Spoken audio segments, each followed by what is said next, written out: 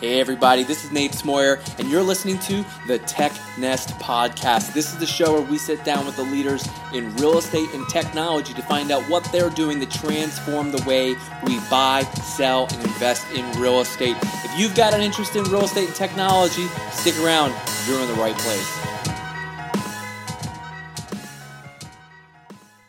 Hey everyone, we got a great show for you today. We've got the CEO and co-founder of a company out of New York City called Doorkey. That's 2 R's, 2 E's, no Y. Doorkey, and had a lot of fun on this one. It's a bit of a longer episode, but if you like good podcasts that have a lot of info, get a bit of detail, but also just people having fun, then I think you'll enjoy this. Anyway, John and I talk about what they're doing at Doorkey. They've been up and operating for about a year. Company founded 2 years ago, and they're on a path of reinventing rent. And they still have a really big pain point, especially for landlords in the New York City area. So a lot of times you get 20, 30 days notice when your tenant wants to move on to the next place. And in a city like New York, that means easily can lead to a month vacancy. You don't have enough time to get things turned around and cleaned and find a new tenant, move in, all that jazz. Well, so what they've decided to do is, hey, what if we worked with landlords and created a marketing system that kept in touch with the tenant to incentivize the tenant to give much more advanced notice, like a 70 or 90-day notice. And then the tenant actually helps facilitate the showings. And so then the landlord gets a way in advance notice of the tenant moving out. The tenant's already going to do it. They're always going to have to do showings, but now it's on their terms. It's on their schedule.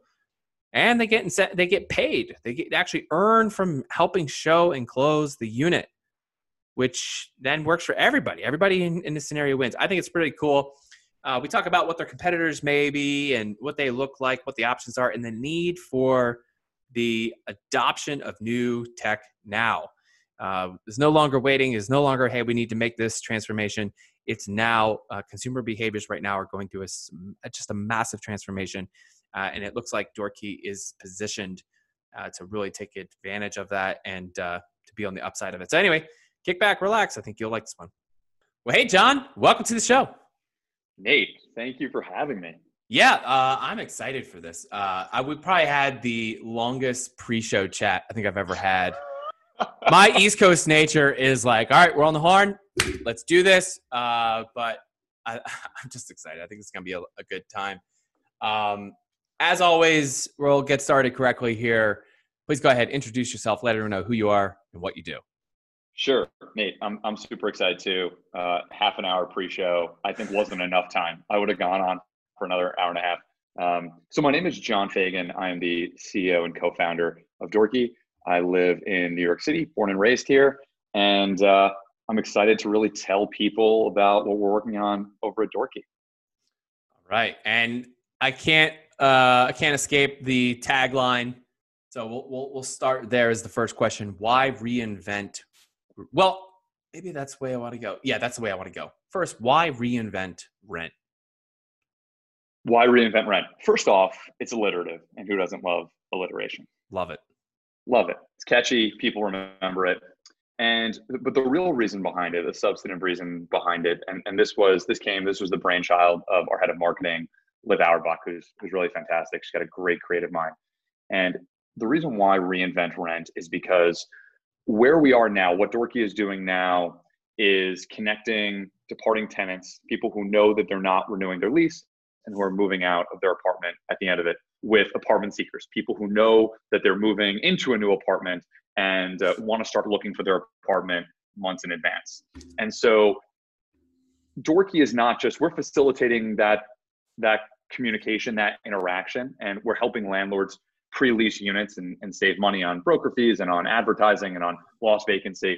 But really what we're doing at its core is we're aligning the interests of the three parties. We're aligning the interests of the departing tenant, the landlord, and the apartment seeker.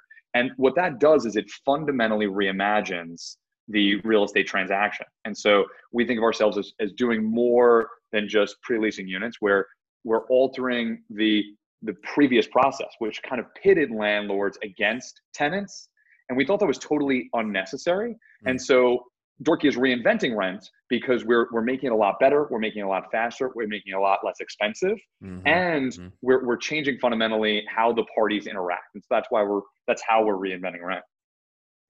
Awesome. I love it. So how long have you been running Door? And by the way, I'm going to spell it for those who are listening. It's Door, Doorkee, 2 E's at the end. That's there. That's right. So you guys have been up and running for only really 2 years now since you got started. Yeah. So we started 2 years ago, but we've really only been in business about a year, which is when we got our seed funding about a year ago. And so we started about 2 years ago. Do you want to hear the origin story, like where this came from? Was that? Yeah, I think that, I mean, I imagine when you were a little kid, you didn't say, you know what I want to do? I want to help people move in and out of apartments. You told me earlier you were a lawyer, so I assume that was the childhood dream. So how did it end up in apartments? Yes. So I told you the story about everyone at a young age telling me I should be a lawyer. And it was mostly, I guess, a way of a whole bunch of people who had watched way too much Law and Order and didn't know what being a lawyer was. They just meant if you were like really cantankerous and wouldn't shut the hell up, that meant that you'd be a good lawyer. And so I went to law school straight from undergrad. And despite all of the pleas from every lawyer I had met to say, like, do not go to law school, the hubris of a 22-year-old would not be squashed. I knew everything. And so I went to law school, and that's actually where I met my co-founder. I met my co-founder on day one of law school. We happened to sit next to each other in property class, and we just that's a very, very funny story, but it requires wild gesticulation. It's better told in person. So if anyone meets me after this podcast, ask for the story of how Jordan and I met. How did you meet your co-founder? How did I meet my co-founder? Yeah. So you asked him for his tots. That's what it was. You told him, give me your tots. You didn't even know. Yeah. So I'll tell that story later, but let me tell you the origin story. So I didn't think I would get into real estate. I knew I'd go to law school and I'd practice law and I'd make all these changes. And then when you get to law school, you realize it's like not really how things work. Anyway, my partner and I, we decided pretty early on in law school that we didn't want to be lawyers. And so we were like, okay, how do we turn this mistake? How do we kind of make lemonade out of these lemons here? And so we both went to practice law for a couple of years. I went in-house at a financial company. He went to go work at a really big, one of the biggest firms in the US. And we both weren't happy. It wasn't the right fit for us. And so we were looking for a bunch of opportunities to buy a business or start a business over the course of years. And we looked at a lot of things. Jordan, my co-founder, almost became like a high-end dry cleaner down in Florida. We almost started like a chain of dry cleaners. Yeah, good thing we didn't do that. We almost bought a Tyvek wallet company. By the way, I like dry cleaning businesses. I do like the idea. I don't like the fact that once you establish a dry cleaner in a real estate location, it ain't really suitable for anything else because all those chemicals that just ruins the whole property. Yeah, that's for sure true. We didn't get that far into depth there. So we looked at a bunch of businesses, and then Jordan came up with this wacky idea. Actually, it wasn't a wacky idea. It was a great idea. We were just the wrong people for it. It wasn't fixing a problem that we had. And I just told him, I was like, hey man, like I think we need to pause on this whole business thing. We're just coming up with the ideas to come up with ideas. They're not ideas that we love or that we could really get behind, which is why it's not going anywhere. And so we decided that we'd take a pause on it, right? And then a couple months later, it was August of a couple of years ago, it's like 2.5 years ago, and I was living in a great apartment in Williamsburg. It was like a 2-bedroom, and it was an apartment that had been in my family for like 85 years. Like my grandmother was born in that apartment 88 years ago, something like that. And so I was living there by myself. It was huge and spacious. It was super cheap. My great uncle owned it. He passed away. Long and short of it is that in August, I got noticed from my second cousin that they were selling the house and that I needed to move out in December. And so I had this awesome apartment for super cheap. I'm like, I'm not leaving until I absolutely need to leave on like something like December 15th, right?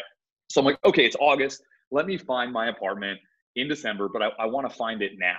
And then you go and look and you're like, you can't find your apartment that far in advance. There's just no mechanism to do it. And I thought, that's super weird because if I know I'm moving, I know I need to move into a place in December. Surely someone else is in my position where they're also moving at that exact same date. I'm like, why don't we just swap apartments, right? Like I move into their apartment, they either move into my apartment or another apartment like that, right?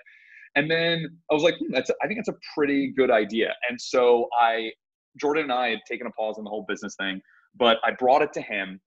And I guess I didn't do a very good job explaining it. It was a very in its nascent stages. I'm not sure how to pronounce that word. I always get it mixed up. Anyway, so I pitched it to him, and he told me that it was the worst idea that I had ever said, and that the worst idea he had ever heard. And so I was like, oh man, okay, shoot. I guess my radar was off here. And so my daily about job. A week later, Nate, that'll never work. You get it because you're a marketer, but I'm used to coming up with less creative ideas. And so I brought it to him again, and he was like, no, really, that's the worst fucking idea I've ever heard. And so I thought some more about it, and then I came to him again, and I was like, all right, Jordan, I thought a little bit more about it, and I pitched it a bit better. I reframed it, and he was like, okay, I actually see what you're saying now. I think this could work. This is interesting. And so it evolved from swapping apartments to creating a platform where people could transact on an apartment months in advance, because you have early notice from the person moving out, right? Because if you're a departing tenant, you usually don't tell your landlord until a month or less before your lease end date that you're leaving. Yep. And then apartment seekers, you can only find your apartment 2 to 3 weeks in advance. And then you're scrambling, you're taking time off work to see apartments. You may be paying an expensive broker fee, right? And then you end up settling for an apartment that's just good enough, instead of finding the apartment you love over the course of several months when you really start looking. And so that's really where this came from. It's just a personal problem that I had.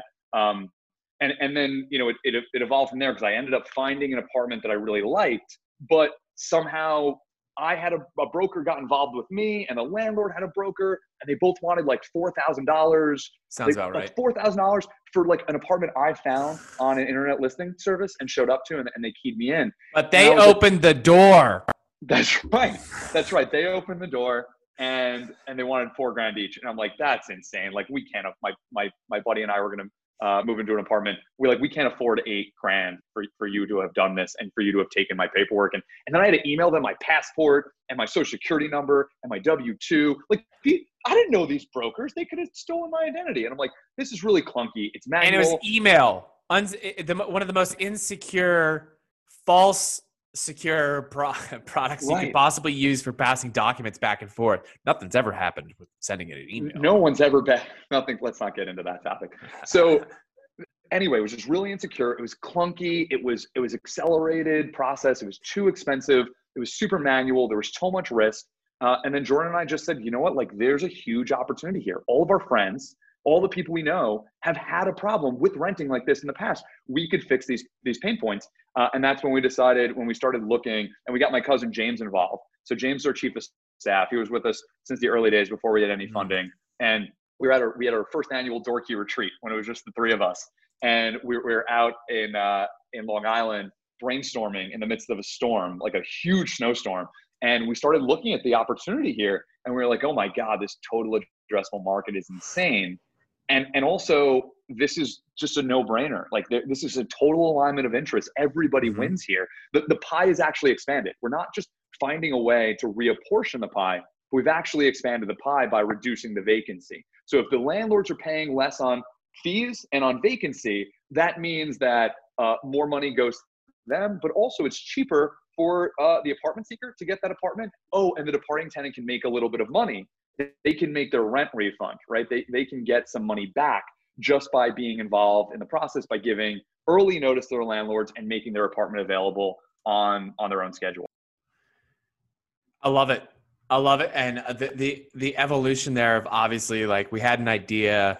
I mean, there's a problem, and then just the refinement of that idea and pursuit of it. I mean, because we talked about, previously to jump in on the recording, is just there's sometimes you could kind of feel a little bit of alone in pursuing an idea or concept or something, because the initial feedback is people look at you like, what? No, that's not done. And probably there's a book, I'll find the name. I can't remember the book's name, but it's basically a compilation of mini memoirs from all founders, real deal founders and successful leaders. I think Buffett's in it, and they've got the guy who started took the Samuel Adams business, and grew that. But the woman who started Spanx, she talks about that. And what she passes on is like her main takeaway is like, hold your idea and cradle it and don't tell anybody around you. Interesting. And, you know, maybe people who don't know you, but outside of that, don't tell anybody, because she said, she was like, you know, your family and friends, you want to believe are the most supportive, but they'll be the ones that are like also most comfortable and like giving you a reality check. Like, you're crazy. And I think that that's the best part, because that's where we're finding ourselves, is the need to, well, you're doing it. You're reinventing rent, you know, from the point of turning over, you know, I refer to as turning over units, but, you know, having that tenant in to tenant out. So let's walk through exactly like, let's do a scenario here. I know you kind of went through some examples, but I've got say I'm the property manager. I've got a tenant. They've got 60 days on, you know, maybe 90 days on their lease. Okay. Where do you come in? What's the pitch? And then how do we actually implement? Yeah, it's a great question. So right now, what we're focused on is acquisition through landlords, because they have all of the supply. So Dorky is a digital brokerage. I'm a broker. And so we have licensed salespeople on the team. We have other brokers on the team. So we're the broker for the landlords. We go to the landlord and we're like, here's what we can do for you. We can increase the amount of notice that you get from your tenants. So you get probably, let's call it 20 to 30 days, right? Everybody loves that. If you can increase that notice. Our average right now, almost 70 days. Wow. Almost 70 days notice from departing tenants, right? So we're able to increase their notice. And then what we're able to do is, if your apartment traditionally, let's say it needs to be on the market for a month and a half, right, to 2 months. That's on average in New York City, what we're seeing, right? If you start that process 2 weeks before the lease end date, you're going to absorb a month of unnecessary vacancy. You're not going to get someone in there on average until a month after you have. And so you're absorbing, that's 1/12. That's like a little over 8.33% of your annual income for that apartment is wasted just on vacancy, right? And then you have to pay advertising costs, you have to pay a broker fee, et cetera. $2 to $5 grand right there. Yeah, easily, right? So what we're saying is, if we can get the departing tenant on your side to give you that early notice that they're moving out, right? Because most people move because of life circumstances. They move because they don't want to live with their roommates anymore. They want to live alone. They want to live with a significant other. They want to live in a nicer place. They're having a kid. They're buying a house, right? That's why people are moving. And so they know months in advance what those life circumstances are. And so, but there's no incentive for them to tell you, right? They're disincentivized to tell you. So then what we do is we work with the landlords we have a email drip campaign that has deep links. I call them magic links, because I'm not an engineer and I have no idea how they work. And as far as I'm concerned, our engineers are just magicians, because I say, and I'm like, hey, it would be cool if we did this. And then they just make it happen. It's really amazing. And so literally, I did that the other day. I accidentally said we had a feature we didn't have. And then the engineers had they rightfully were like, hey man, what the hell? And they spun it up in like 2 days. So amazing job to our engineering team. Anyway, so about 100 days out, we email you. We're like, Nate, we love you as a tenant. We want to keep you. Here's your renewal form if you want to stay. If you want to leave, tell us, and then we can work from there, right? Now, about the third email in the drip campaign that you get, we're like, Nate, we haven't heard from you, right? Because why would you tell us 90 days out? But here's another wrinkle. If you tell us early, if you tell us now that you're leaving, and you don't want to rent from us anymore, there's an opportunity for the landlord or the leasing staff to then negotiate with the tenant. Maybe I have another building in the neighborhood you like, or I have another apartment in the building that's bigger, right? If you're definitely moving, let's say you're buying a house, you're going out of state, no hard feelings. How about you just work with us, right? Post your apartment on Dorky. We'll approve it. The landlord sets the lease terms. They set the move-in date. They set the minimum renter score. They set the amount of rent. They set how long the lease is, right? Whatever terms the landlord would set, right? All the departing tenant has to do is make themselves available to give access to the unit for tours, either virtually or in person, to prospective tenants on their own time frame, right? Boom. And then if there's a closing, if Dorky can facilitate the closing for the landlord, then the departing tenant gets a rent refund of about a third of a month's rent. In New York City, it's about $1,000. And so all of a sudden, the departing tenant's like, this is a no-brainer. I don't have to do any work. I just need to be available to let someone in the door. Which you're going to have to do anyway. Right. Which you would have to do closer anyway. And you're not going to get money for that. And it's not going to be on your own time frame, right? For now, you're home anyway, right? You could do a virtual tour. You could Right. upload a video tour of your apartment. You could FaceTime. Yeah. On average, it takes departing tenants 3 minutes to give a tour of their apartment in a pre-COVID world where we're doing in-person tours. Right. 3 minutes to do an in-person tour of a non-amenity building. And an amenity building, we're talking 9 to 12 minutes. And on average, it takes about, call it 4 or 5 tours, we're saying. Yeah. And then there's a closing, and you're talking about $1,000 for that amount of work. I mean, it's a total no-brainer for departing tenants. Okay, so there's a handful of questions here to follow up. So when we're doing the listing here, is all that communication between what the landlord requires and the existing tenant or the departing tenant, is that all facilitated like in a back end?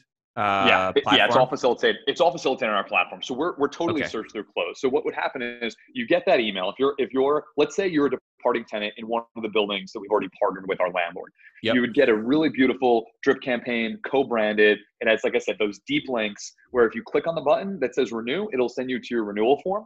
Either through like HelloSign or DocuSign or an email to the leasing staff, and you can renew there. If you click, I'm leaving and you'll get me my rent refund, it will take you directly to Door Key's platform. Because we already have the information from the landlord, we've already partnered with them. All you need to do is sign in. You can either create a password. We've already pre-populated your information as a departing tenant. You can sign in with Gmail or Facebook with one click. And then literally all you have to do is you can upload any photos or a video walkthrough of the apartment that you've done. And then just give a couple of notes on what you love about the apartment in the neighborhood, and you click submit, and then that's it. The departing tenant's done, right? Then the leasing staff or the landlord gets a notification. They get an email saying, hey, Nate in apartment 21F doesn't want to renew, and he's moving out of his apartment. The leasing staff landlord can talk to you, say, hey, we want to keep you. No, I'm buying a home. Okay, great. They set the new lease terms on our platform, right? All the information has already been pre-populated. The photos have been pre-populated, the floor plans, the neighborhood, the building it's in. It's already been pre-populated because we sync up with your back end. Yeah. So there's no rework for the leasing staff. All they have to do is set the new move-in date and set the new rent amount and click submit, and then it goes live on our platform. And then we start funneling apartment seekers. We start procuring people who want that apartment 2-3 months from now, and we start sending them to our platform, and then they're able to directly communicate with the departing tenant. And we have a scheduling tool where the departing tenant can say, I'm home Monday through Friday, 7 to 10 p.m. And you can just click on 7:30. It's super easy. So there's no back and forth of like, I can do Friday 2 to 5. I can do Saturday 1 to 2. They're just like, hey, click the time, and find a time that works for you. And so the prospective renter is like, oh, this is easy. I can just schedule a time. The departing tenant is like, well, these are the only times I can do. So there's just no back and forth. Makes it really easy to schedule the showing. Super, super easy. And then there's still messaging open, right? So if you need to reschedule, or if you need to say, hey, I'm downstairs, right? We also have like push to email and push to text that we're working on as well. So you could, like Airbnb, when you just respond to the text, you just say, and it goes through our back end. So it's just totally frictionless. And then let's say the apartment seeker, in pre-COVID worlds, they did an in-person tour. During COVID days, we have the video walkthrough. We're doing FaceTime tours or Google Hangout tours. And then if you like the apartment, you just go and you click apply directly on our platform, right? When I was telling you before about how email is really you were saying how insecure it is. Not insecure, unsecure. It's unsecure. It's insecure of itself. Right. It's insecure of how unsecure it is. It's not very confident. Right. Unsecure. And I think is the right word. I think it was unsecure too. So you click apply, and if a landlord, you're a big landlord, and you have your own application process, you have a background check that you like, you have a lease signing tool that you like, you have a fund transfer tool that you like, it syncs up to your back end. Literally, we send you directly to that application tool. It's totally seamless. It's totally online, totally frictionless. If you're a mom and pop landlord and you don't have a process already, you're having people wet sign the lease, you're having them send you a check, right? You don't have a background check. Well, good news, we've integrated with a bunch of tools that do that for you, and we're going to provide that for you. So again, it's a totally frictionless experience for both the apartment seeker and the landlord and the departing tenant. And it's all done on our back end. And so we're able to facilitate that search through close for any of our landlords who have the tools that they like. And if they don't have the tools, we do it for them. Wow. I love it. There's so much in there that it sounds like it's just way better. I mean, I've never had to get an apartment in New York City. My closest experience would be, I guess, Chicago, but I don't think that probably compares. I don't know. My assumption is it doesn't compare, but it was a pain. It was terrible.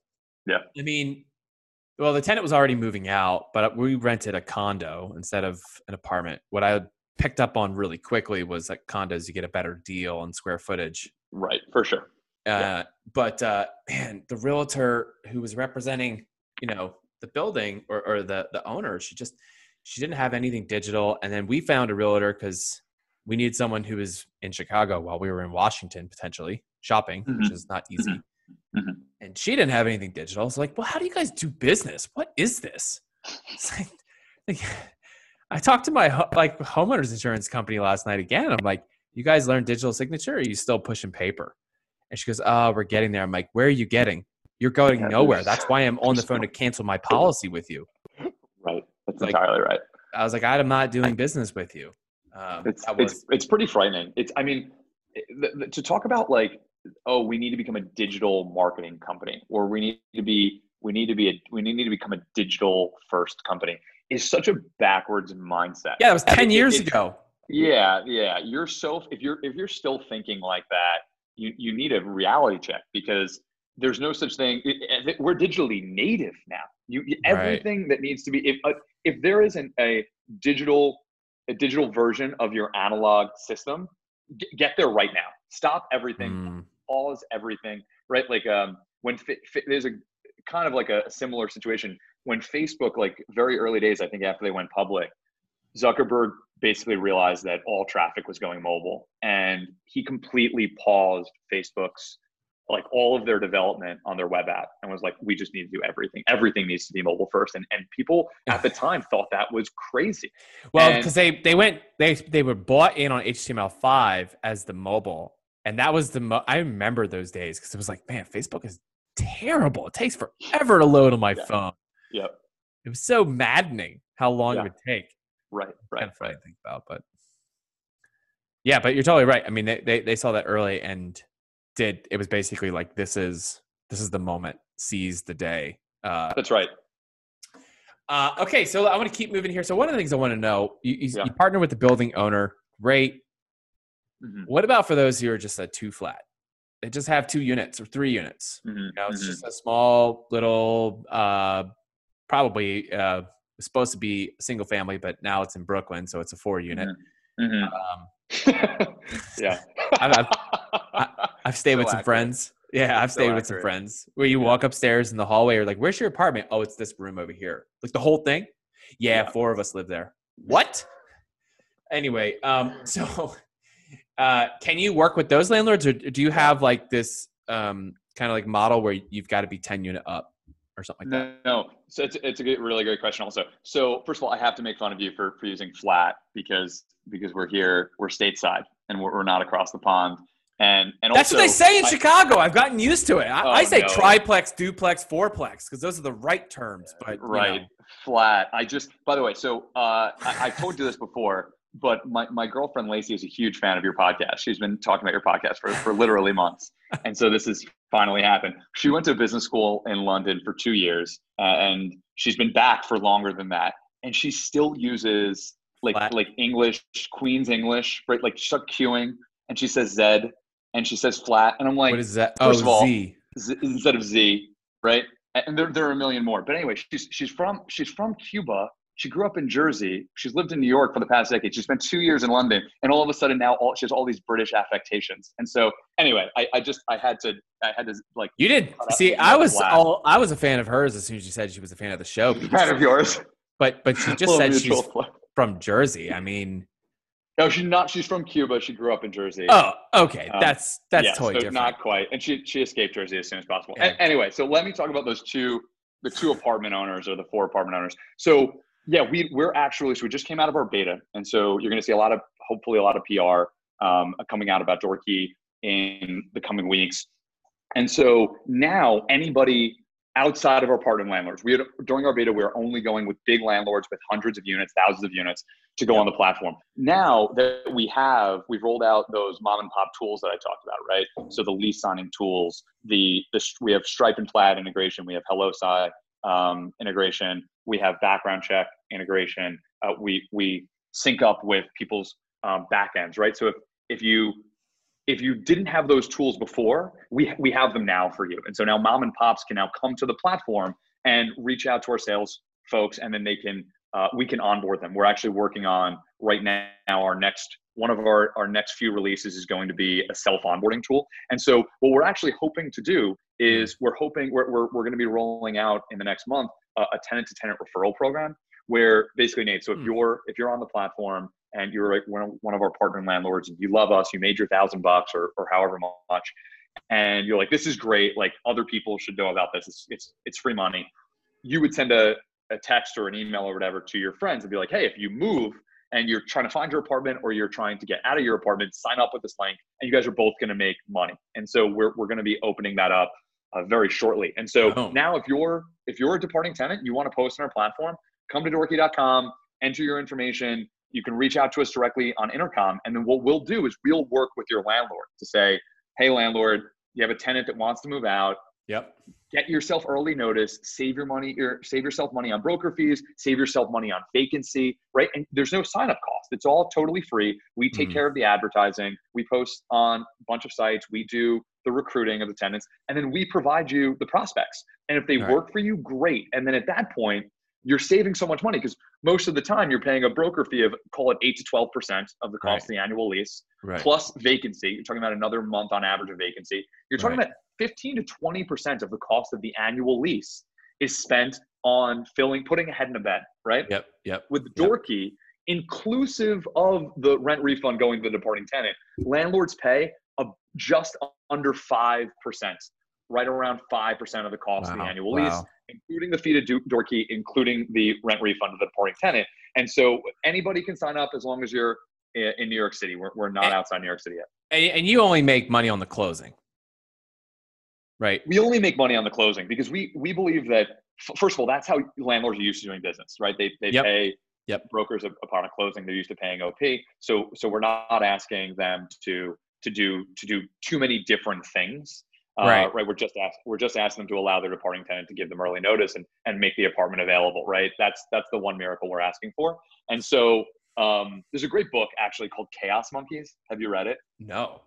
Great book called Chaos Monkeys. Section where we talk about books. But. Oh, okay. I'm going to save it. It's a good book. Kidding, anyway, it's our one miracle. He basically says, like, here's how you know you're a startup versus small business, right? If you need one miracle to happen, I'm paraphrasing here, by the way. If you need one miracle to happen, you're a startup, right? If you don't need any miracles to happen, you're just a small business. You're just trying to replicate what's already been done. And I'm paraphrasing here also. If you need more than one miracle to happen, you're just fucked. It's not going to happen, right? You're not going to be able to change everyone's behavior all at once. So the one piece of behavior we're asking for landlords to change is basically just let their departing tenant help you with this process, right? Let them give you early notice. Let them be the one opening the door instead of having the broker do it, and have Doorkey do the actual back-end brokerage work of finding the next tenant, of doing the paperwork, of doing the fund transfer. Have it done automatic instead of having someone whose full-time job is to do this, because it's much more economical when the Doorkey is facilitating the transaction for you. Oh, it's so good. I love it. So, and it makes a lot of sense, obviously, to start then with the bigger businesses, because you're already established broker. You have some brokers working for you, so then they're going for the bigger ones. But now you're working the self-serve so that what is commonly referred to as mom and pop, what we call the DIY landlord, they can just sign up, take care of it, or the tenant now can be the one who initiates that relationship. So you're doing a little bit of pull-through marketing, and the tenant's like, hey, I want $1,000. Like, landlord, is this cool? Like, I'm giving you 3 months notice. Could we do this? And the landlord is like, I've never had a tenant give me 3 months notice. That's right. I mean, I guess it's kind of cool. So it makes a ton of sense. And you're only New York City right now. Yeah. You gonna just take over New York City, or get to a certain point and then take the other cities? Yeah, well, I mean, we'd love to take over New York City, obviously. New York City is a huge market. It's perfect for us. There's a handful of units available there. There are a couple, yeah. There's something like 2.1 million rental units that fit. Yeah, it's huge, and it's also super expensive. Like, the average rent in New York City is like north of $3,500 a month, which is pretty crazy. Turnover numbers, we're looking at like a tick under 40%. So you're talking about a millennial population who, by the way, has saved no money, right? Because of, and I don't blame them, right? I'm a millennial myself, but I have a lot of student debt from going to law school. A lot of people have student debt. You know, they haven't been able to save money. They're renting. They're stuck in this sort of cycle of renting because they can never save enough money to buy a home. And so this kind of fixes everyone's problems. Apartment seekers can look for their apartment months in advance. Departing tenants, $1,000. I mean, you ran an awesome survey the other day that I just quoted when I was on the Real Deal webinar. Something like 40% of people, I think you found out, 40% of renters were like unsure whether or not they could afford April rent. Is that right? 34% said if they could not afford rent for the month of April, they would simply not pay versus take out a loan, borrow from friends or family, go into debt with a credit card, work a deal. They would just not pay. Right. Okay. Sorry, I butchered that. That's stat, okay. But it was a really good stat. Sorry. Anyway, that $1,000, right? Imagine having an extra $1,000 in your pocket that can, first of all, that covers your moving costs basically, or it covers probably your portion of the rent. And so to answer your question, New York City first, we're looking to. I don't want to jump ahead. I know you do your 4 questions, so I've brushed up on this. I've studied up. There it is. I had already listened a bunch of times, but anyway, so in a year from now, you know, we're looking to go outside of New York City, actually to where you are right now, Chicago. We're probably going to look at Boston, probably San Francisco and LA. And funny enough, those 4 marketplaces are roughly the same size in terms of TAM as New York is alone. And so just, I mean, that tells you the density in New York, and also it tells you how really expensive it is to live in New York City, to rent in New York City. Yeah, it's expensive. Every once in a while, I actually shop just to see what's available. I have this, I have it in the back of my head. I've talked to my wife about this a few times. I'm like, hey, how do you feel about New York City? She's like, no. I'm like, okay, but I think this is something that maybe like, I don't know, like 10 years out, it could happen. I have no idea why. I don't have any intentions on moving there anytime soon, but, or maybe you do. Maybe this is your subconscious, Nate. Subconscious. I can tell you this right now. Come to New York, Nate. I think you here. It's all happening here, Nate. I think I shared a few episodes back on like how I ended up at Avail. You know, the short story is I had an agency called Real Team Panda, specializing in early stage prop tech company media growth, and I swore up and down I would never move to Chicago, specifically Chicago and Detroit. Mostly Detroit, but Chicago also on that level. Like, no, never. I won't do that winter for nothing. And then I came out here to visit and, you know, talking with Lawrence and Ryan, and, you know, they were floating the idea past me like, what do you think? Like, you think you'd ever want to move out? I was like, no, never. Yeah, that didn't. I then flew back home. There you are. And I'm like, hon, how do you feel about moving to Chicago? All right. And history repeats. Because you just had that conversation again with your wife. Yeah, I just plant these little ridiculous seeds. You know, the next one's Montana, but we won't go to Montana. Why? I think Kanye has a lot of space over there. He just bought a huge ranch. So actually, he's got his new gospel album out. Yeah, he's got a lot of things out. I don't know, but I don't follow it. I don't know anything about. I don't know anything about Kanye. I can turn this into a Kanye podcast if you'd like, but you probably wouldn't, and neither would your listeners. So I'm going to save everyone. We'll save that. I'll keep my musings for the next one. Yeah. So for what you guys are doing, though, one of the patterns I see a lot is basically repackaging similar models, right? So like right now, like Redfin came out, and everyone's like, "What? How dare you?" And then there's kind of a million different variations, but a lot of Redfins out there. Do you have any direct competitors doing exactly what you guys are doing?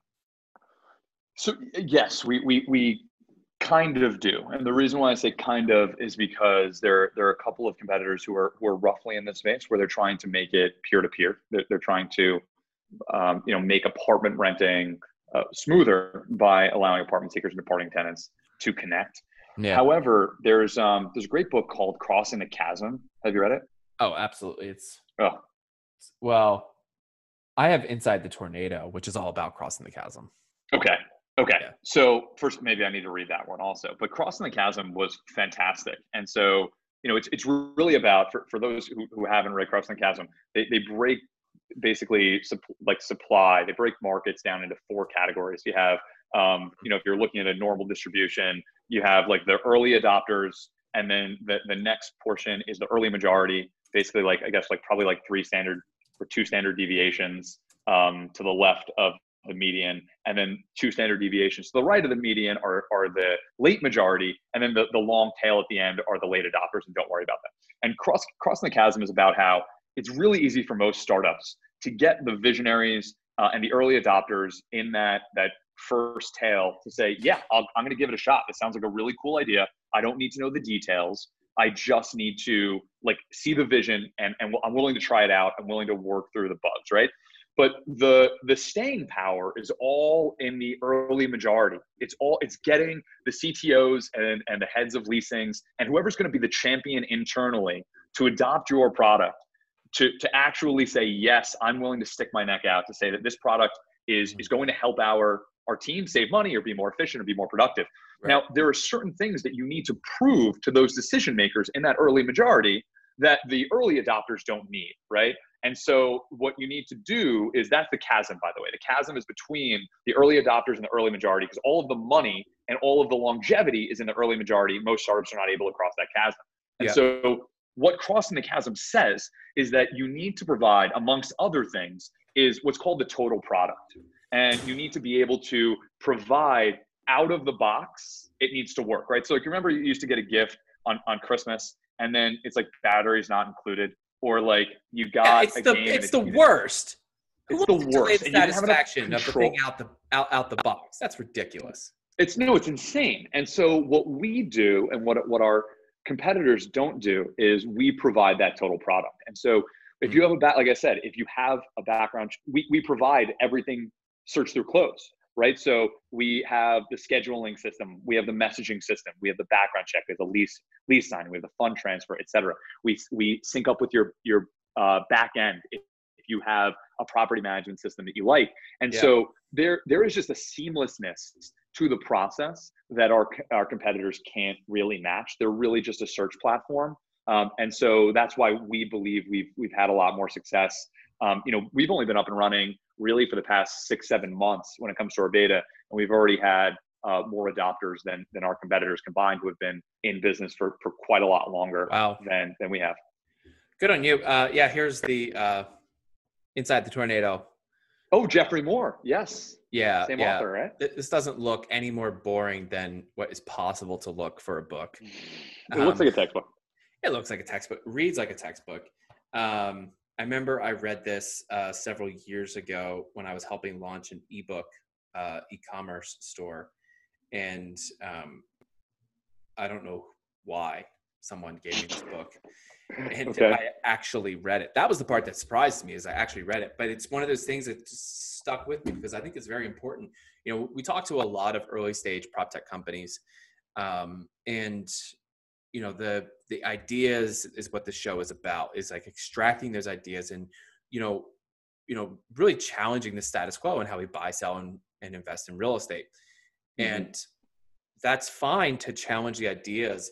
But right now we're at a point in time where it's really important that you're no longer just challenging. You have to not just validating, but have a validated idea, because for us to get through what we're going through right now, you're going to have some good, things have to work, and you may have to do some crossing, or you need to expand the share that you have of business with your early adopters. I think Seth Godin refers to them as neophytes, people who just are looking for the new, looking for the latest. And it's a very risky audience, actually, because while some of them may be dedicated to you and your brand and what you're doing, there's many of them who are also just interested in the new. And if you don't continue to iterate, you risk losing or giving them that feeling, that experience. So I think that's probably really important. One thing I want to talk to you about, you mentioned it briefly. A report just came out from Redfin, says that 1 in 3 requests for showings are virtual showings. I think this is going to be continuing to trend and change. Virtual tours as a search trend is through the roof right now. Yep. And it's, people are looking for virtual tours of museums, historical sites, all that kind of stuff. But what are you seeing from the apartment side? New York City, where you're at, like right now, you're locked down. You can't just be doing opening doors. It's just kind of funny. I think because that's what people say brokers do. And now that they can't open doors, anyway. Yeah. Yeah. But what are you seeing on your side for virtual tours, and how are people handling that demand? Yeah. So a quick anecdote. It's funny that you mentioned that, but before I get to that answer is like the reason why we're called Doorkey is it's fun and it's got a couple of meanings, right? It's like, oh, dorky and dorky. By the way, 2 O's, 2 E's, no Y. So we've had people who love the name and they're like, oh, it's such a cute name. I love it. It's like playful and fun. And then we had people who were like, this is terrible name. Just change your name. If you can't, like, I don't care if you bought the domain. I don't care how far along in the process that you're trademarking is, just scrap it. Right. And so look, I don't know a ton about marketing, but what I do know is that we seem to have name recognition. People don't forget the name of the company. They may love it or they hate it, but they remember it. And I think it was Jordan. I think it was my business partner who came up with the name Doorkey. And the reason why is because we were just lamenting the fact that, we had to pay. And by the way, I don't believe this is all brokers. I do believe that there are quality brokers out there who add value, but like too many just want to put a head in a bed and that's all they care about. And so what that means is that there's no actual service. They do the least they can do, which is just opening the door. They're the door key essentially. And so what Doorkey does is we open the door, right? We allow the departing tenant to open the door, but we actually provide everything out that. So it's just a little playful. So anyway, getting back to your original question around virtual tours, we are now the virtual Doorkey because the departing tenant is now in their apartment basically 24/7, right? We're not quite in a lockdown here with COVID, but you're in your apartment almost every waking hour of the day. And so what we're seeing is, like I said, we rolled out that tool with the tool, by the way, that I was talking about before that I said that we had on an interview and that we didn't have was the video walkthrough. I had heard one of our senior engineers, Jared, had said something about like, oh, it's pretty cool that, we had built this back end code. I'm paraphrasing because these are all buzzwords to me. We built this back end code that can facilitate that allows the upload of videos. And my dumb brain was like, oh, sweet, we can have people upload videos to the platform. and so like, I thought I confirmed it with our head of product, Jonathan, and he gave me the real explanation. And apparently I heard what I wanted to hear. And then I told an interviewer that we had it. And then the engineering team, Jake and Jared and Matt and our head of product, Jonathan, they worked really hard, to make that a reality. And so what we now allow people to do is, instead of just posting pictures, take a 2 to 3 minute video of you just walking through your apartment, what the front door looks like. Maybe you go up the stairs, maybe you show the elevator. If you're in an amenity building, maybe you walk through the gym, etc. So what's nice is that when I was looking for an apartment, the last 2 times, even after I found my apartment, I still started going on tours because I wanted to know what the experience was like. And what really drove me crazy is that if you had a professional take the photos, they made the apartment just look way better than it was. And they took the fisheye lens. The fisheye lens drives me crazy. And it's like, what do you think is going to happen? That they're going to show up and you made it look palatial and it's actually like a broom closet that Harry Potter would have loved to have or would have hated to have moved in from his place under the stairs. Like, they're not going to take that apartment. Even worse is in residential, when you show up to the house, like, why is the lawn brown? It just went on the market yesterday, but the photos show it green. Right. I mean, this is what I don't understand is like making it seem better than it is. Yeah. I don't know. It's you believe that you're going to rope people in, and that's just not how we like to do business. And so what we're finding is that people are looking at those videos, looking at the authentic photos that departing tenants have taken, and they're less likely then to have to go to an in-person tour, pre-COVID, because they're like, oh, you know what, this is actually smaller, or I don't like the layout of this. During the times of COVID, we're having people do virtual tours, right? The FaceTime tours is a huge uptick. So they use FaceTime, just FaceTime or anything else? Okay. Google Hangouts, doesn't really matter. I mean, everyone has a smartphone now. Everyone has their computer. I mean, it's just these tools are at everyone's disposal, right? They're all native. We're going to eventually create a native video chatting tool on our platform as well. Mm-hmm. There hasn't been a huge demand for it. People are happy to just use what's at their disposal. What's the percent increase? Like 50%? In terms of people requesting virtual tours? Yeah. Okay, well, that's an interesting question because like we're encouraging people not to go do physical in-person tours, right? Like I believe that REBNY, the Real Estate Board of New York, is encouraged like they can't do if you're a professional, you can't do showings. So we're saying don't do in-person showings. So like the increase has been insanely high, but I mean, it's not just percent because it's hard to compare because now we've basically stopped in person and they've gone to all virtual. But to put it this way, we had like half a dozen applicants for different apartments on one day last week, all off of virtual showings. Wow. And 4 or 5 of them were for apartments that were available for over a month and a half out, for like apartments available in June and July. And, and that had only been on the market for like a day or 2 days. So people are still looking to move during the summer and they're looking for an apartment now. And Dorky's really the only place they can find that apartment. And people are like, it's different. People always ask us like, why not do homes? Like when Jordan and I were starting this out, they were like, why not do, peer-to-peer home sales? And we're like, look, first of all, it's a very crowded space. It's an incredibly crowded space.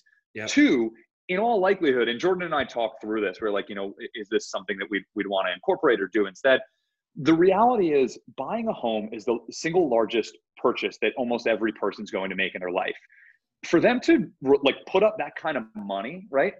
When there's all that risk, and if you buy that asset sight unseen, I mean, you need to know what the neighborhood looks like. You need. I'll do that with Tulsa, Oklahoma. I'm not going to do it with New York City. Exactly. It's just not really going to happen. So with an apartment, if you get an apartment that you don't like, it's a year lease, and you may be able to get out of it. It's not a huge loss. There's not a huge risk there. So that's why we've seen like a huge uptick in people coming to the platform, searching, like our listings have gone up like 60-70% in the past 2 to 3 weeks because people are home. They still want to move over the summer. And so we're and they're doing the advance notice. So they're way out in advance and they're able to do showings. June, July. Yeah. June, July, August. Yeah. Fantastic. That's phenomenal. I think it's going to be important that people listen in and hear that. I think one thing I haven't talked about with people, but maybe you guys can do it and then let me know if it works or not. I'll let you figure it out. Is neighborhood virtual tours. I've talked to people about the apartment and the houses, but what about the neighborhood? I mean, I want to see the neighborhood. Now you've got Google Street View. So there's that. But where's the sounds? Mm-hmm. Where's the livelihood? I guess it'd be kind of weird during COVID. You walking around, but ain't nobody live in that neighborhood, man. It's bizarre. Yeah. I've been documenting it. So like we walk our dog Scout. And we walk him way too much to the point where he hides whenever one of us, me and my girlfriend, get the vest. He goes and runs to the other's feet because he just like, please, Lord, no more walks. I can't do it anymore. You're driving me crazy. So we got a Brian Wood treats. So we go for walks and there's just nobody out. I mean, thankfully, there's nobody out, right? Wait till it warms up. We had one day we had one day when it was 77 degrees and the park and sidewalks and everything was packed. There was no room. I couldn't walk anywhere. It was basically, I was like, I'm not going to be out here. I might as well go hang out at the grocery store. Anyway, so much in there. But we got to keep moving it here and we're pulling into where we've got to move to the bottom of the show segments. I'm not upset about that. These are my favorite portions. These are great, but I love the free flowing conversation. This is awesome. Like we could shut this off and do this for the next 6 hours if you have time. Probably. I don't know if your wife is sick of having you in the apartment. We have a 1-bedroom. We're moving into a house. We bought also a 1-bedroom. This is our also our living room. It just happens to be a big enough living room where we have both desks, my giant whiteboard, and then my recliner behind it. So. But you're not as nearly as annoying as I am. So, and my voice is so loud. I'm not sure if everyone can tell how much I'm speaking lower right now. This is basically a whisper for me. This is like my indoor voice right now. I'm so loud when I'm on calls. I can feel Lacey's like blood boiling, like being like even in the other room because I'm so loud. So I'm actually taking this from downstairs to get away from her so that she doesn't kill me for yelling in the apartment 24/7. There it is. All right, we're going to move into the segment I like to call For the Future. For the Future is where I get to ask each guest who comes to the show to give their best predictions based on the following 4 questions. John, are you ready to play? I am always ready to play, Nate. Hit me. All right, here we go. Question number 1. What does Dorky look like 1 year from now? Dorky 1 year from now. So I'd already mentioned that we wanted to move into new markets. So, Jordan and I constantly talk about the future, because right now I think we're doing a really great job of just like really expanding in New York City. And New York City is such a behemoth that if we were able to get a meaningful foothold in New York, I mean, that's great. That's great success for us. However, we also know that if we tweak the business model a little bit, we tweak how much the departing tenant gets, how much we're charging the landlord, and our customer acquisition process in different markets, this will work outside of New York. And so what it looks like in a year is just a real player in New York City that people recognize. You know, we have some really, really big names in real estate, actually nationally and regionally, who are already customers, and we're really, really proud of that. And we want to get all of the huge landlords on the platform. But we also want to get, and I wanted to mention this before, New York City is really weird because there's a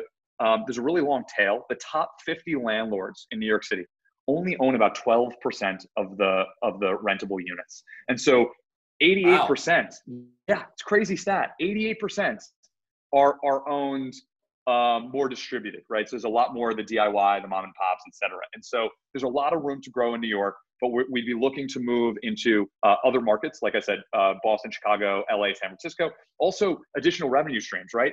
In weird apartments like New York, right?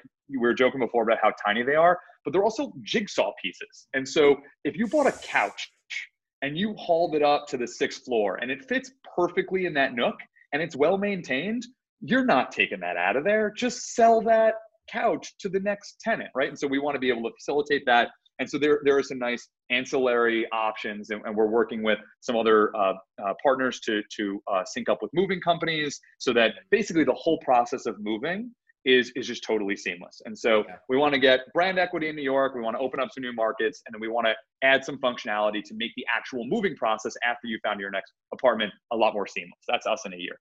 Love it. Question number 2, what's prop tech as an industry look like a year from now? I think that it looks very similar, but accelerated. And the reason why it's accelerated is because we're starting to see that landlords just cannot go about business as usual. There was an Accenture piece a couple of months ago, basically saying that tech laggards, people who are not just late adopters, but even people who are in the middle of the pack, they're leaving billions of dollars on the table. And so this whole like Door-Key pre-leasing, the drip campaign, the being able to do virtual tours, the tenant, it was all great and nice to have in a pre-COVID world. In a COVID and a post-COVID world, landlords are starting to realize that they're losing so much money by not using these new this new tech adoption, right? And so it used to be a nice to have. It's going to be the standard, right? It's going to be a must have just to keep up with the times. And I think that this is going to be the sort of wake up call to a lot of landlords to say, this is where everything is going, and I'm going to be left behind if I don't get on this right away. Yep. I'm right there with you. Question number 3, what's one industry trend you think will continue, but you wish would go away? Oh my God. This is an easy one. It's inventing better mousetraps. And the reason, and when I say that, is because there's another great book by Clayton Christensen, who was a phenomenal thinker. I think he was an HBR professor. He was actually the research partner of Nate Redman, who is the managing partner at Alpha Edison, who's one of our VC firms. And I was a huge fan of Clayton Christensen. He wrote a really seminal book about disruption called The Innovator's Dilemma. And he innovation. There are 2 types of innovation: the disrupting innovation and sustaining innovation.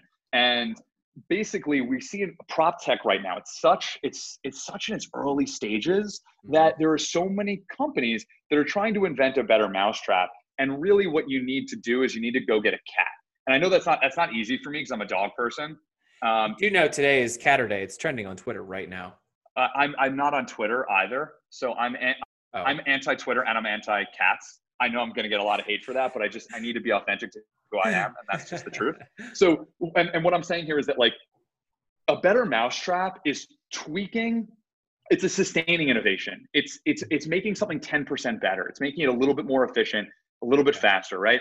Yeah. What people need to do is throw out the old way of like trying to work through a broken model. It's like putting lipstick on a pig, right? And I'm sorry for all these mixed metaphors here, but the reality is I want there to be some more consolidation in the market so that there are not all these startups that are tweaking the current model, but instead just throwing away the old model and doing a new one. And so I think that I would love to see in a few years, as there's more consolidation in the marketplace, as there's more maturity, I think there will be the only winners will be the people who have went out and bought the cat to eat the mouse instead of trying to create this really kind of Rube Goldberg machine of working within the current parameters. I love that. Get a cat. No. Sorry, that is not. I'm gonna go get a cat to eat all the mice. So your mouse trap is just not even worth it. I'm doing it for me. All right, last one here, number 4 for the future. What's one thing you believe will dramatically change or fade away in real estate as a result of tech advances? Yeah, so I touched on this before, but it really is just that the idea in real estate's so far behind the times. They are the definition. They are Luddites. They are the tech laggards. And it's because it's such a real estate up until recently has been such a familial situation where it's like you've been in real estate because your parents are in real estate, et cetera, et cetera. It's been passed down. And so, there's the mindset of it's always been done that way. And it leads into my previous answer, which is, well, let's just tweak the current model. I think that, like I said before, we're in such a unique time right now where people are now forced to do everything digitally instead of analog. And then they're going to realize that all of their fear around technology adoption was totally unfounded. And that there's a great quote by Jamie Foxx. He's like, what's on the other side of fear? And it's nothing. The answer is nothing on the other side of fear. You just have to try. You got to swallow the frog. And again, sorry for all these mixed metaphors, and a lot of them include animals. But you just need to get out of your comfort zone. If you're someone who's been in the real estate business for 10, 20 years and you're afraid of what tech means, I assure you that it's going to mean a more efficient workplace. It's going to mean better results for your bottom line. It's going to mean happier customers. It's going to mean more time in your day. And I think that this is showing that we can work from home more. And we can sign leases digitally and we can sign apartments without actually physically going to them. And we can use products that allow a peer-to-peer market to thrive. And we don't need to do things the way they've always been done just because that's all we've ever known. I love it. Well, let's move into the final segment of the show. This is actually where we get to talk about books and learn more about you, John, so our listeners get to know you better. First one is, what are you reading? What am I reading? Right at this moment. So I have this problem that I think you have as well, which is we just accumulate books like just way faster. There's actually a Japanese word for this. It's called, I think it's sundoku. And I think it means like piling up books. It means like accumulating books faster than you can read it. And are you're moving your whiteboard so I can see all your books? Kind of wait for it. You just that right there. Just slowly stacking. Yeah, there's 2 of them there. You can't see the other one. Yeah, that's me also. And so what happens is I end up reading a lot of books at the same time, which is like, depending on my mood, it's like the same thing I do with TV shows. If I'm in the mood for something dramatic or something funny or something light or something pensive. So I'm rereading The Hard Thing About Hard Things, which is yes, just an incredible book, just a really fantastic book. I'm rereading How to Win Friends and Influence People, the Dale Carnegie book. Yep. I mean, everyone should go read that book, right? Everyone should go read that book. Did you actually like it? I fucking loved it. I'm going to go out on a limb. I'm going to say something unpopular opinion. Here it is. Overrated. Overrated. Okay. Look, you're entitled to your opinion. Everyone's entitled to be wrong about something. There's a great quote from a friend of mine who said, he's like, look, you're smart and I'm right. So eventually we'll get to the same conclusion. So I listened to the book. I didn't read it. I listened to that book. And I'll tell you when I listened to it. I was at a conference. I was in Nashville at the Gaylord Opry Inn. And I just wasn't able to sleep. So I walked after the conference event and everyone was out doing their things or whatever. And I was just like, well, I don't care about spending stupid money at the bar. I just walked around the place listening to that book. I had nothing else to do. I just centered attention. And honestly, I was like, I don't know, be a likable person, shake hands, remember names. Okay. Look, it's not a lot of what you hear, a lot of what you read in the book. It's basically a compilation of all of the best tactical advice Yeah. to win friends and influence people. And so, look, maybe it comes naturally to you, but when I was younger, I was pretty unpleasant, and I was just contrarian to be contrarian, and Yeah. I thought I always thought I was the smartest person to walk in the room, and I was just not a particularly like pleasant person to be around. And I read that book, and I was like, okay, yeah, you know what, this is probably a much better idea. And there were a lot of things like I used to let myself off the hook by not remembering people's names. And if there's one takeaway from that book that everyone should know, it's just that they say that the sweetest thing to people's ears is their hearing name. their own name. That's why you hear your name in a crowded hallway. That's right. And so Nate, what I was saying about the book, you see what I did there? You see how I just casually dropped? You see what I did? So, honestly, it is important because it lets people know that you're present. It lets people know that they matter. You're not just a passing something in their life, but that, you took the time to actually listen to them and experience them as a human. And I think there's a beauty to that. And there's a respect to that. And outside of what you can get out of it, I think that just being able to have a more authentic connection with someone, I think is lost a lot. And so I don't know, the tactics in that book remind me constantly that there are so many things I could be doing. I've heard also the quote that like half of education is just reminding someone. And so the stuff you read in that book, it may not all be new, but they'll all be really, really good reminders for how we can just be better human beings to be around and brighten other people's lives. I can get behind that. I'll stop trashing his book. Look, there are a lot of people on the other side of it. So it was ahead of its time. I'll give you that. Way ahead of its time. It's earned its place, and it's earned the right to be a classic, to be the foundation to a lot of learning, especially in sales and marketing, sociology. It has earned its stripes. I only read it because I knew I'd be doing business with boomers. It applies outside of that, Nate. Actually, no, I mean, just understand, like I looked at it like this. If I'm going to be selling to boomers, and then I'll keep moving here, but if I was going to be selling anything to boomers, then I wanted to be on their level and relate with them. And so then what were the books that helped shape the way they do business? Because when I'm looking at, if I'm reading a Grant Cardone, they might not be relating with that. Right. So I'm, or maybe they've beyond the continued learning paths and they're not reading Jeb Blount.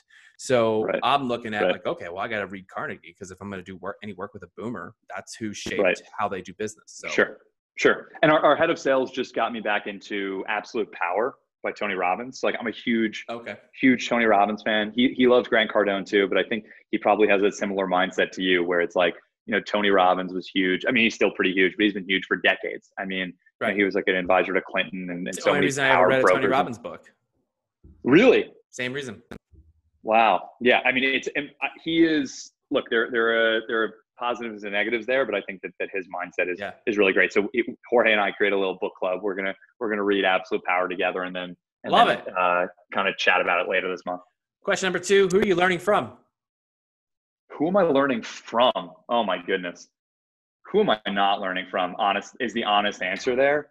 I think that there's so much to learn from everybody if you just listen. I'd say the number one person that I learned from is, as I mentioned, my girlfriend, Lacey. She seems to be ahead of me by a few months on everything.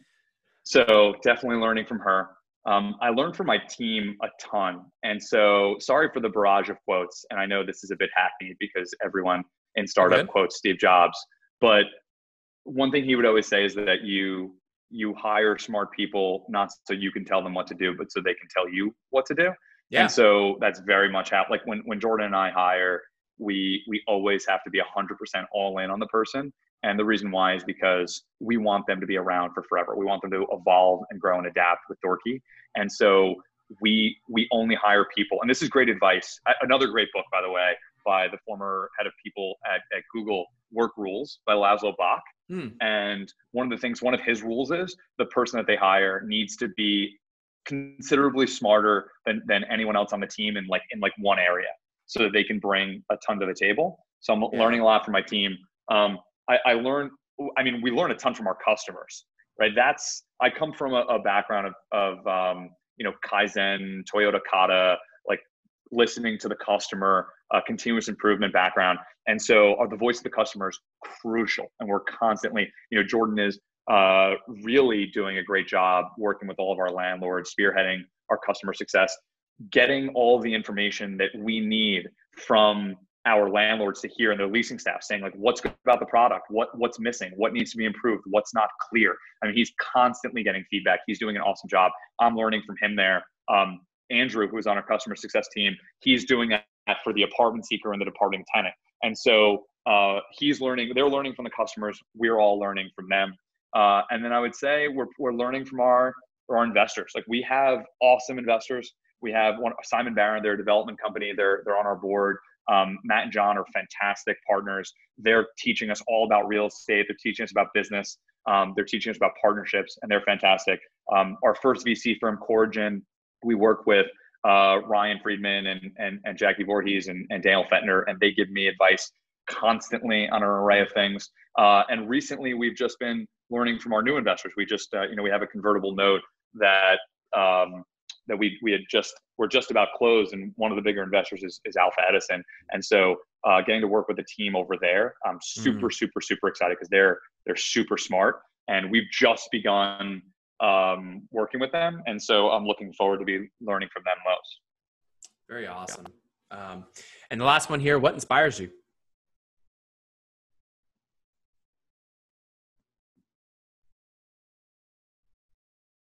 Wow.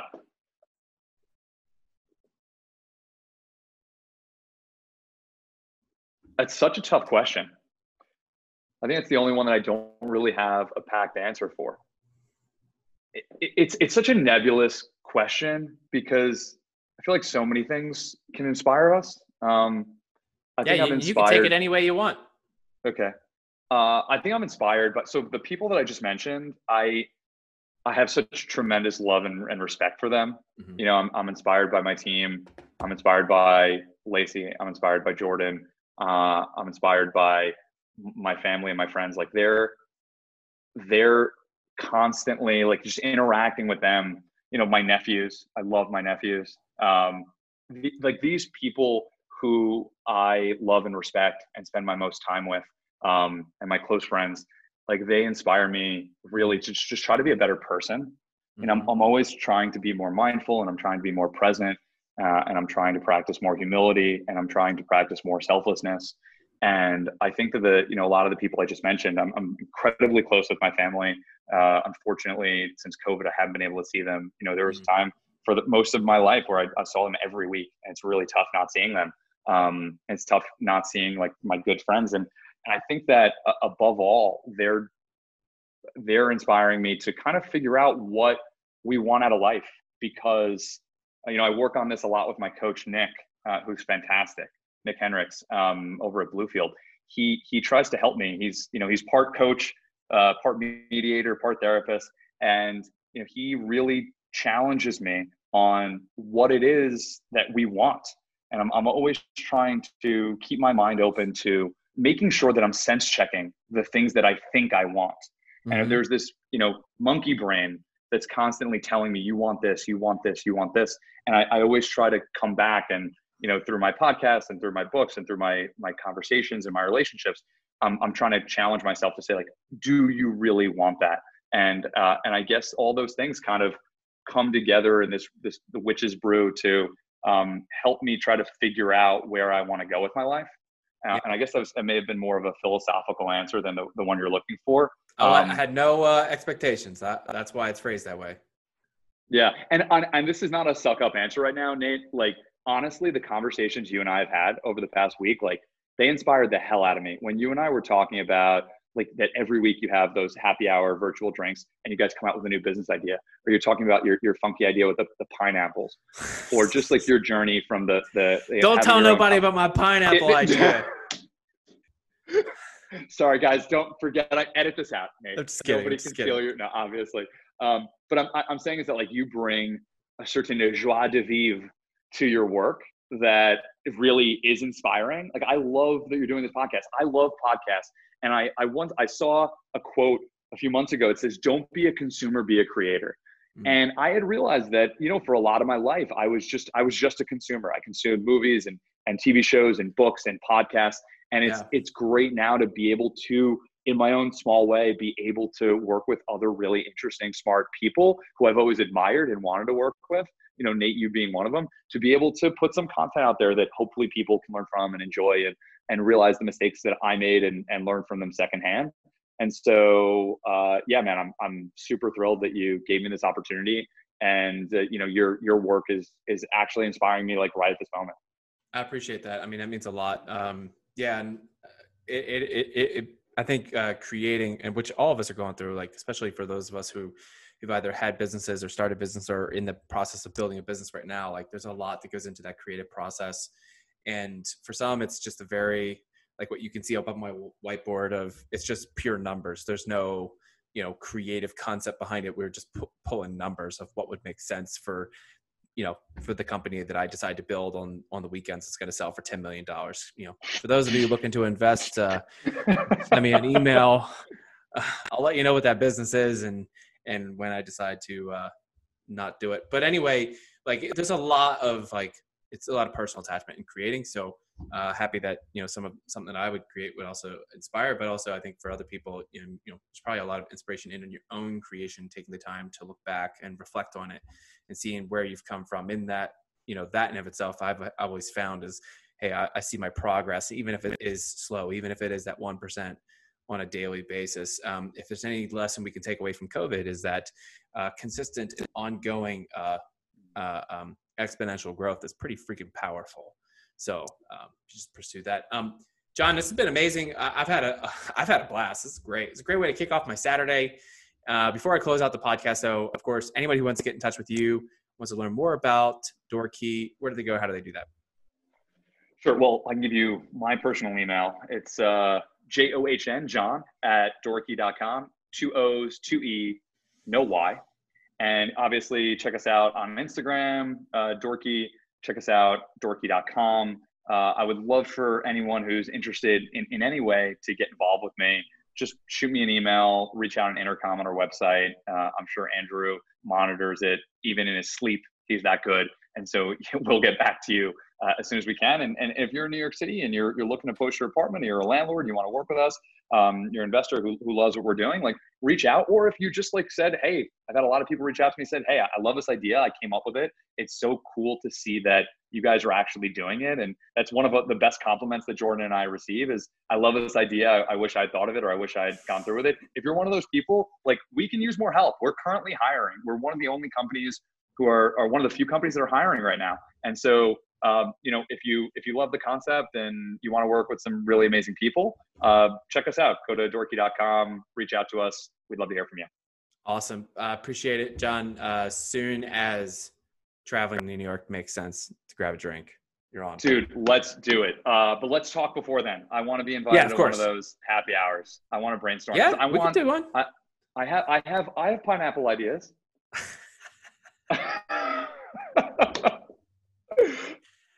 All right. Well, we're gonna close out here, and we'll see you guys later. Well, that's it for today. Thanks so much for listening to the TechNest podcast. Hey, don't forget you can get on the email list so you never miss an upcoming episode. That's technest.io. That's TECHNEST.io. Get on the email list. Go to the App Store, whether you found us on iTunes, Stitcher, SoundCloud, wherever you found us. Leave us a 5-star review and share it with your friends. And if you've got a guest or someone that you'd like to recommend, or if you think that you'd be a great guest on the show, hey, send me an email, nate@realteampanda.com. That's nate@realteampanda.com. See you guys later.